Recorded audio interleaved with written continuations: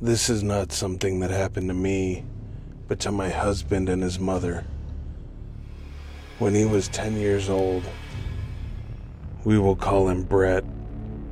His mother we will call Kim, and my brother-in-law we will call Mike.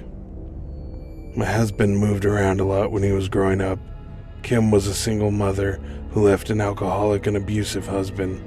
Mike was an introvert, and my husband Brett was an ongoing all-American boy who always had to be doing something.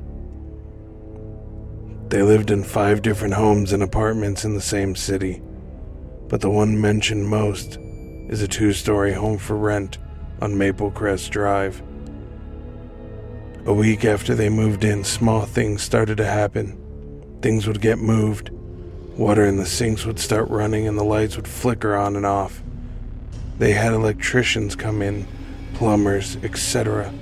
They never found anything wrong. Things went on in this odd way for a while, but then more started happening. They would hear stomping on the stairs, appliances coming on by themselves, and shadows moving down the hall passing their bedroom doors. Then about 6 mothers, from the time that they had moved in, the shadows started coming into the bedrooms. Brett often woke to something moving in the corner of his room. He said one night he was sleeping with his hand over the bed and something bit him.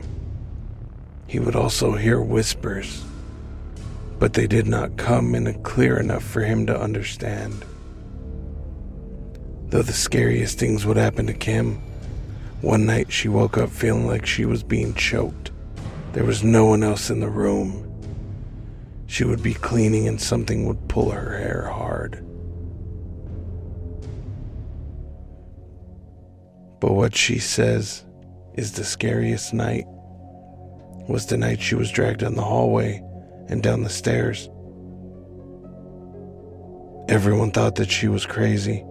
They did not see the scratches or the bruises or the mental strain Kim was going through. She went to the library and got this book on the paranormal. The book instructed to put flour or baby powder on the floor.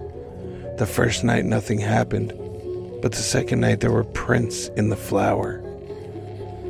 They looked like what a gorilla's fist would look like if you made it longer and put talons on the end. That next morning, they packed up their bags and moved into an abused women's shelter.